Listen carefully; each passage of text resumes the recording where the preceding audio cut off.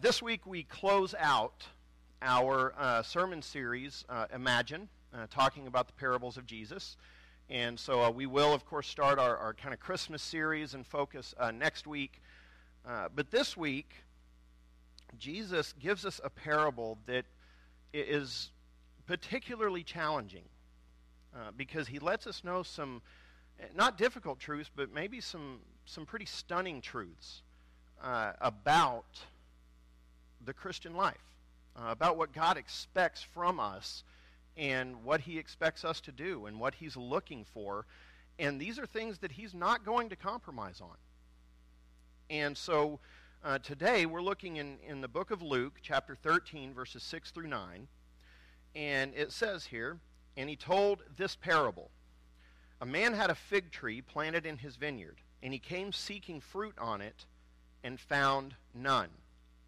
And he said to the vine dresser, 'Look, for 3 years now I have come seeking fruit on this fig tree, and I find none.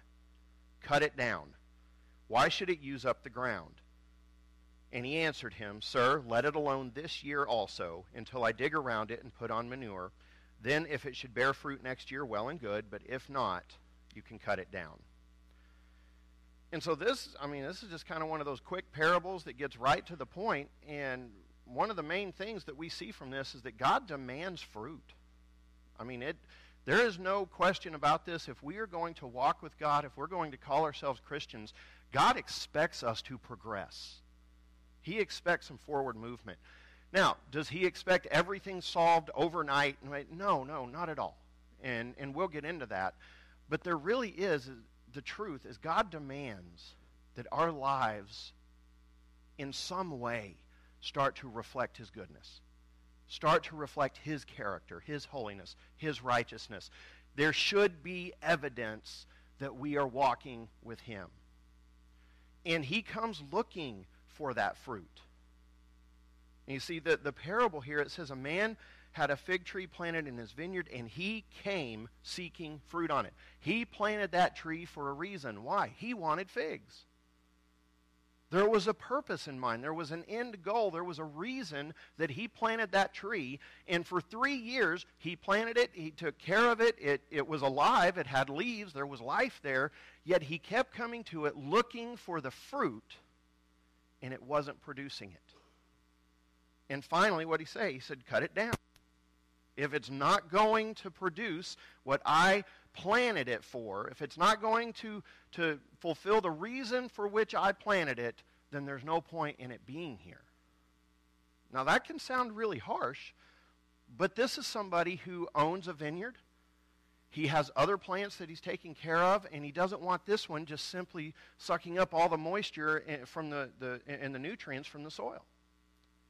And so we think about this going all the way back to the beginning. Even in the Garden of Eden before the fall, God gave man the task of producing fruit in this world. The first command, he said, "Be fruitful, multiply, fill the earth and subdue it." Then it says he took Adam and placed him in the garden to tend it and to care for it. Now what is the point of a garden? To produce fruit. So even before sin entered the world, think of this. Before there was any sin, before there was any death, man still had the responsibility to produce in this world. It is part of our nature. It's what God created us for, is to create something in this world that reflects his kingdom, that reflects his nature, his goodness, his power. Over and over and over again, we see this in Scripture, and it keeps coming back to this very thing. And we are made in the image of God, which means we are creative by nature. Did you know that that's part of what it means to be made in the image of God? What does our God do? He creates. Now, he creates from nothing. He's the only one that can do that. We have to create from something. We have to have a beginning point. God has to have no beginning point. He can create, from absolutely nothing. He can say, "There, let it be, let there be light," and light just appears from nothing. But we are still creative by nature. You take a child and give them a piece of paper, and what do? They start drawing their pictures. They start creating. You put two children together, and what do? They start playing imaginary games. They start creating a reality with which they can play and socialize together. It is in our nature to create. Now, the question comes to what we are creating, is it reflecting the kingdom of God or the brokenness of this world? Because we're going to create something. It's too hardwired within us.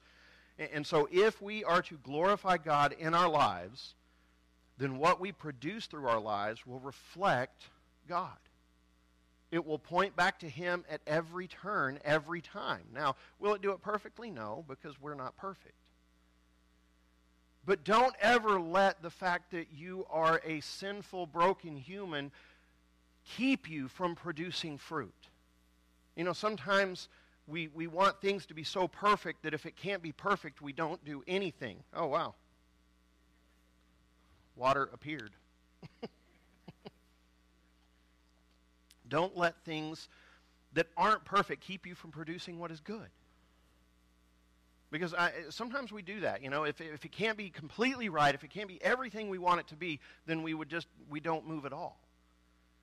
And God doesn't want us to do that. He wants us to move forward in life. He wants us to produce. Now, listen to this passage in 1 Corinthians 3.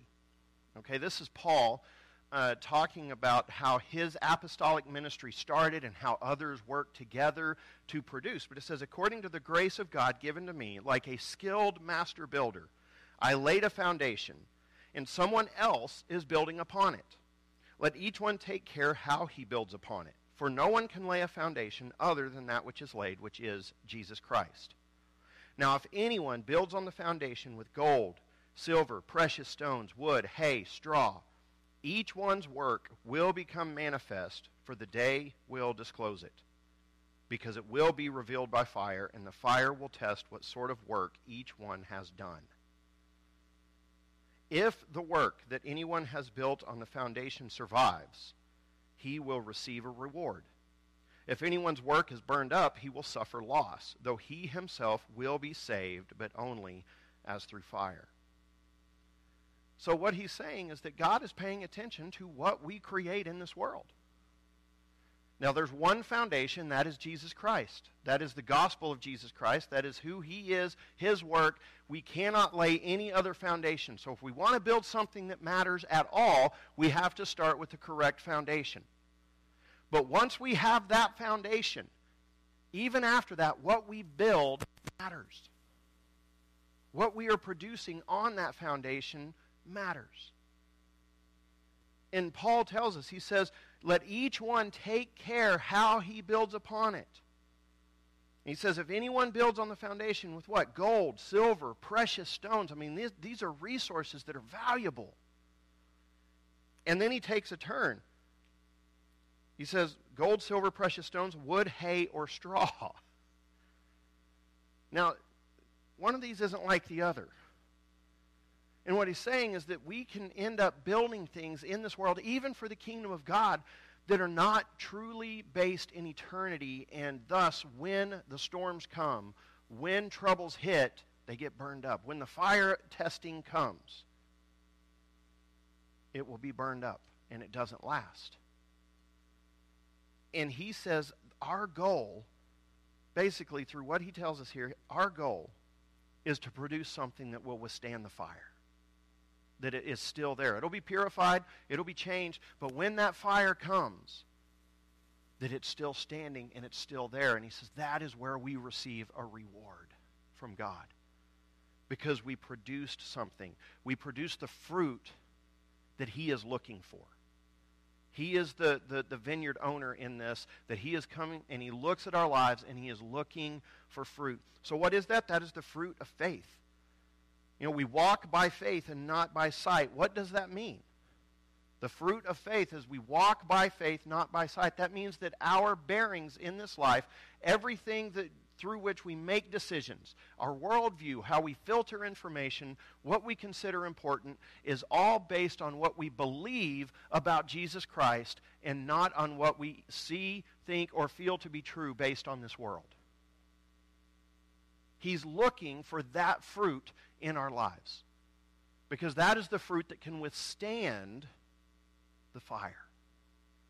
And in fact, it kind of shines the brightest in the fire, doesn't it? Also, he is looking for justification. Okay, justification, that is where God declares us not guilty. That is what happened at the cross when Jesus Christ died in our place. He took our sin on himself. He paid the price so that we could be declared not guilty of our own sins in God's sight. And when we accept that justification, when we believe in the sacrifice of Jesus Christ, the love of God becomes real to us. And as we talked about last week, gratefulness fills the heart because of salvation. Justification leads to gratefulness because we understand what God has done for us. And then we have the fruit of sanctification that happens, and that is where the love of God leads to the love of neighbor. You see, for us to be mature Christians in this world, one of the things we all have to come to understand, and it's a difficult thing, is to start to see the love of God and the love of neighbor as the same thing that cannot be separated. See, in our minds, we want to separate them, right? We're just like, yeah, I love God, but, people. Except what are the two greatest commandments? Love the Lord your God with all your heart, soul, mind, and strength, and, and love your neighbor as yourself. They can't be separated. And the more we love God, and the more we understand him and walk with him, the more we're going to love our neighbor, the more we're going to love people. There is no separating the two. And for some reason, we've been willing to do that in the American church over really the last 50, 60 years. It's kind of me and God, we're good, and it's my relationship to God. But God says, if you're going to do this, it's not just my relationship to him, it's my relationship to him and my relationship to my neighbor. That's it. You cannot separate the two. And so the love of God, his heart, becomes our heart. And as his heart becomes our heart, the fruit of the Spirit begins to show in our lives. When someone describes the work and temperament of a mature Christian, it will always include some form of the fruit of the Spirit. I want you to think of the most mature Christian you've ever met, the person who influenced you the most, and if you had to describe them, would it include words like love, joy, peace, patience, kindness, goodness, faithfulness, gentleness, self-control? It always does. Every time we encounter a Christian who's just one of those that loves God, loves people, and you spend 10 minutes with them and you know you're loved, you can't help it. And everybody that talks about them, they all seem to use the same words to describe them, and that is what? The fruit of the Spirit. This is what God is looking for when he comes to see, are my people producing the fruit that they should produce? This is it. This is what he wants from us. Now here's the thing. This is something we can't force to happen. You can't make this happen in your life under your own power. How many have you reach that point where you understand that? Every Christian kind of goes through these phases in life, and they see the fruit of the Spirit, and it's like, okay, I got to be more loving. I got to be more patient. God, make me patient right now. And we try, and we white knuckle it, and we just try to force it as much as we can, and we just realize we can't, and it wears us out. No 12-step program, there is no 6-step program, there is no amount of effort that is going to make and guarantee these things happen in your life under your own power. It is only given by God. And that's why it's so important, because the fruit that we produce in life, fruit reveals connection. It shows what we are connected to. You see, as we go through life, we connect ourselves to things. I remember I didn't know a whole lot about my Smith family history. My grandfather died before I was born, and there just weren't a whole lot of connections to that side of the the family that I knew about. So I got really interested in family history, and I was able to meet several older cousins that knew all about my family history. And I was talking with one cousin. She was a good bit older. And my dad and I went in and sat down and were talking to her about things. And as soon as we sat down and started talking, she goes, "Well, I can tell you're a Smith." And I said, "Really?" And she goes, "Oh, yeah. The way you walk, the way you talk, you sat down in here, it's just like what that's it." You see, there are things that reveal who we are, that we can't get away from, that it's who we are. And the closer we walk with God, the more He changes our nature inside so that it begins to reflect who He is. It reveals who we are connected to. Now, if we're connected to the world, what are we going to get? Because we're all connected to something. And the fruit of our lives, or even the lack thereof, will reveal that connection. Listen to John 15, 4-5. It says, "Abide in me, and I in you. As the branch cannot bear fruit by itself unless it abides in the vine, neither can you unless you abide in me. I am the vine, you are the branches. Whoever abides in me, and I in him, he it is that bears much fruit. For apart from me, you can do nothing." Now, isn't that encouraging? Apart from me, you can do nothing. I mean, there's part of it, it's like, really, nothing? He says, nothing. You see, one of the great things that brings freedom from legalism, freedom from the struggle of trying to force something that we can't force, is understanding that we bring nothing to the table with God. We bring nothing. We can produce nothing. Now, is that, let us off the hook of like, well, then fruit isn't my responsibility? No. Fruit reveals your connection. And so if you are connected to God and you are walking with Him, He'll make it happen. He will change your heart and you will become more loving. You will become more joyful. You will become more thankful. You will become more self-controlled and more gentle in life. It's a process that we can't force, but if we're walking with Him, we also don't stop it. It just happens. But apart from Him, Jesus says you can do nothing. So let me ask you this. When we try to do things on our own, anything that arises from our own strength has one inevitable outcome. And you know what that is? It's the work of the flesh. In Galatians 5:19-21, it says, "Now the works of the flesh are evident."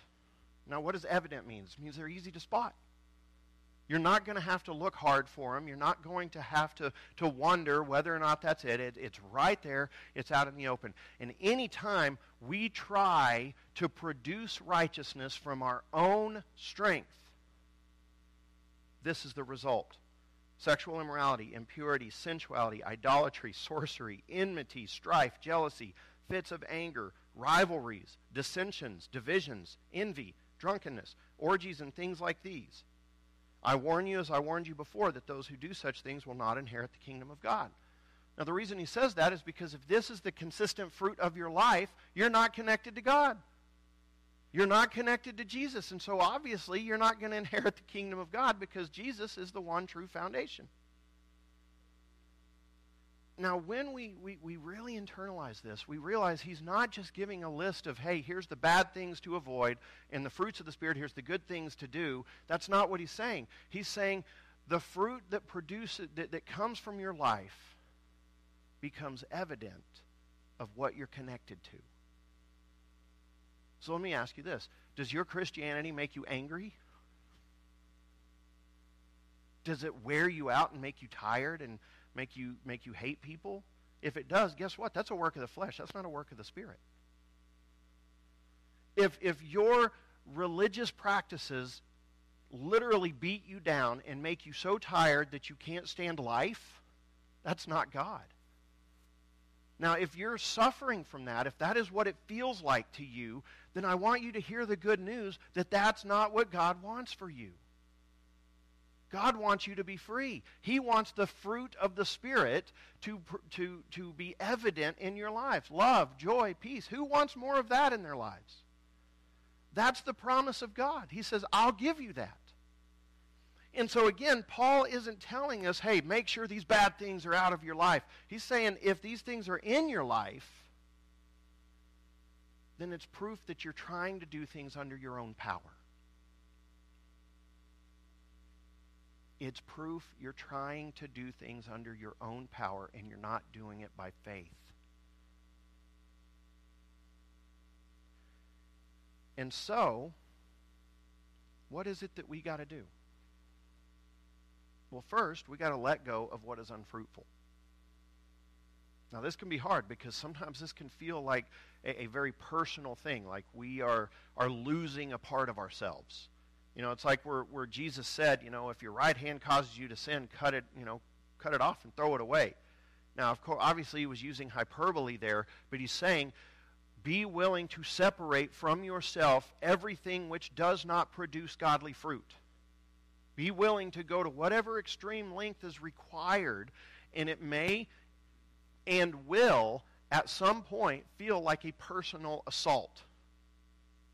Now, how many here know what I'm talking about? How many of you have ever been like, God, you are attacking me? Because it feels like he's like against you. But really what it is we've connected ourselves to something that is not of him. And as he starts to pull it away from us, we feel a sense of loss because we have not yet felt the life on the other side of it. You see, what has to happen for resurrection to happen? What has to happen first? Something has to die. And what does he say? He says you have to deny yourself. You have to die to self, which means there is a death literally inside of us that is involved for us to experience the fruit of the Spirit. We have to die to self-reliance first. We have to die to being in control first. We have to die to living for ourselves first. And I don't know about you, but none of those things is easy to die for. A death, what happens? Things start to rebel against it. Our spirit starts to fight against it. It doesn't want to die. It doesn't want to let it go. And it starts to fight back. And we have to be willing to go through the process of letting it die so that God can now bring life on the other side. And so we have to be willing to let go of that which is unfruitful in our lives. And the reason is that we don't want to waste ourselves, our life, and our resources on that which is unfruitful. Now, what does the landowner say when he comes and looks at the tree? It says, for 3 years I've come and looked for fruit on this tree, and it isn't happening. And then he says, what? Cut it down. Cut it down. Now, that may sound harsh, but you know what? This vineyard owner is in the business of doing what? Producing fruit. And he says, if this thing isn't going to produce fruit, I'm done with it. Cut it down. Now, we have to adopt that same attitude in our lives as we look at our lives and say, you know what is producing the desired fruit and what is not? And if it is not producing the desired fruit, what do we got? We got to have the attitude of the vineyard owner and say, cut it down. Just get rid of it. Because we have one life to live for God on this planet, right? We got one. Let's not waste it on stuff that is going to be burned up in the day of judgment and revealed as, well, you built something that couldn't withstand the test. And we know if it doesn't withstand the test, if it's not producing the fruit of God in our lives, if it's not producing the fruit of salvation in our lives and in the lives of people around us. And he says something else. He doesn't just say cut it down. He says what? Why should it use up the ground? There is a limited amount of resources that each and every one of us has in life. And when we start to look at, you know what, I got a a family. I got a marriage to maintain. I've got children to raise and to love and to, do the best I can to send someone out into the world that is equipped to be a force for God in this world and a force for good. And then I have a job that I've got to do well and I've got to glorify God in. We start to realize the extra resources we have are very limited. If we're going to glorify God in all of these areas that are truly important, we really can't be giving our energies to that which is going to use up the ground, use up the resources, and not produce. You see, don't think of this tree in this parable as, one tree sitting there all by itself and that's it, in isolation. What did he say? He said, this is a vineyard. There are grapevines, there are trees, there's a whole lot of growth and life and fruit being produced here. And then it's like he's walking around and he's like, why is this tree not producing? Everything else is producing because that's his job. That's what he does. And he says, why should it use up the ground? Because water that hits the ground, that tree is taking that water from the plants that are producing fruit, and thus affecting their ability to produce fruit. Now, have you ever thought about that? When we connect ourselves to something that does not produce fruit for the kingdom of God, we could not only, and probably are, not only hampering our own ability to produce fruit, but now we're probably hurting other people's ability to produce fruit too. Because if I am called to love my neighbor as myself, and as Galatians says, I'm called to bear their burdens and so fulfill the law of Christ, if I am connecting myself to something that is not of the kingdom of God, and I'm getting the works of the flesh, then that means division, anger. That puts me at odds with my neighbor. Now my neighbor doesn't get the benefit of what I could bring to their lives to help them produce fruit. And so I'm not only shorting myself, I'm shorting my neighbor. I'm shorting them. I'm keeping them from being able to live the life God wants them to live. And I honestly believe God's patience in this is not unlimited. God is very patient, but his patience does have a limit. God won't just allow things to go forever and not produce fruit and have things happen that just don't meet his standards. He will not allow it to go on indefinitely and eternally. In fact, we read in the book of Revelation, what do we find? There's a day when he's going to judge everybody, and he's like, you know what? It's all over. My patience is out. And it is time for judgment. Which means this is a call now for us to look at our lives and the fruit that we are producing. And if we're not producing, we need to be willing to cut it loose. You see, God's patience is not unlimited. Listen again. It says, and he said to the vine dresser, look, for 3 years now I've come seeking fruit on this fig tree, and I find none. So for 3 years he's fed it. He keeps going. I mean, he does have patience. And then the vine, the gardener says, hey, let's give it one more year. Give it one more year. We'll do everything necessary. I'll fertilize it. I'll dig a trench. I'll do everything that I'm supposed to do to do everything, give it every chance to produce fruit. But then if it doesn't, cut it down. Which leads us to ask ourselves a question. If we're not producing fruit at a level that we want to, at a level that we believe God wants us to, it may be that you're simply not healthy. You see, the gardener in this says, let's give it one more year, and he takes extra steps to feed it, fertilize it, to make sure it's getting everything it needs. Can you in your life right now say, you know what? I am truly connected to God. I am walking with him. I am feeding myself regularly on the Word of God, and I am worshiping, and I am fellowshipping, and I am doing the things that lead to health. Because if not, if you can look at your life and say, you know what? Maybe I do need to spend more time in Scripture. Maybe I do need to serve more. Maybe I've been soaking up Scripture for years, but I've never really stepped into the arena of service.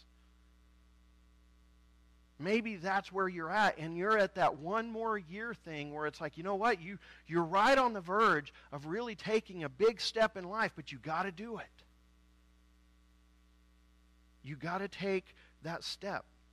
Because Jesus himself, I mean, he told us this parable, but even when he sent his disciples out 2 by 2 to go speak of the kingdom of God, and he gave them power over demons, and I mean, amazing thing happened while he was out. Even he gave them instructions that they weren't to cling to things that were dead, that they were not to just try to force life where it wasn't going to happen. They were to move on from it. Listen to what Jesus said in Matthew 10, 11 through 15. It says, "In whatever town or village you enter," as he's sending them out, "find out who is worthy in it and stay there until you depart. As you enter the house, greet it. And if the house is worthy, let your peace come upon it. But if it is not worthy, let your peace return to you. And if anyone will not receive you or listen to your words, shake off the dust from your feet when you leave that house or town. Truly I say to you, it will be more bearable on the day of judgment for the land of Sodom and Gomorrah than for that town." What did Jesus do? He said, look, if there's no fruit, move on.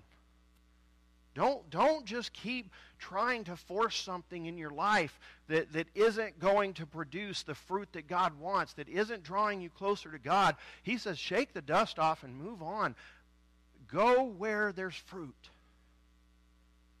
Go where there's life. Now look at your own life like that. What in your life is maybe not bringing the fruit? And maybe we just keep trying to force it. Because we can do that, can't we? I mean, anybody in here done that besides me? You know, we just kind of get locked into a way of thinking. It's like, it needs to be like this. And God's like, no, it really doesn't. Just follow me and go ahead. Let go of it.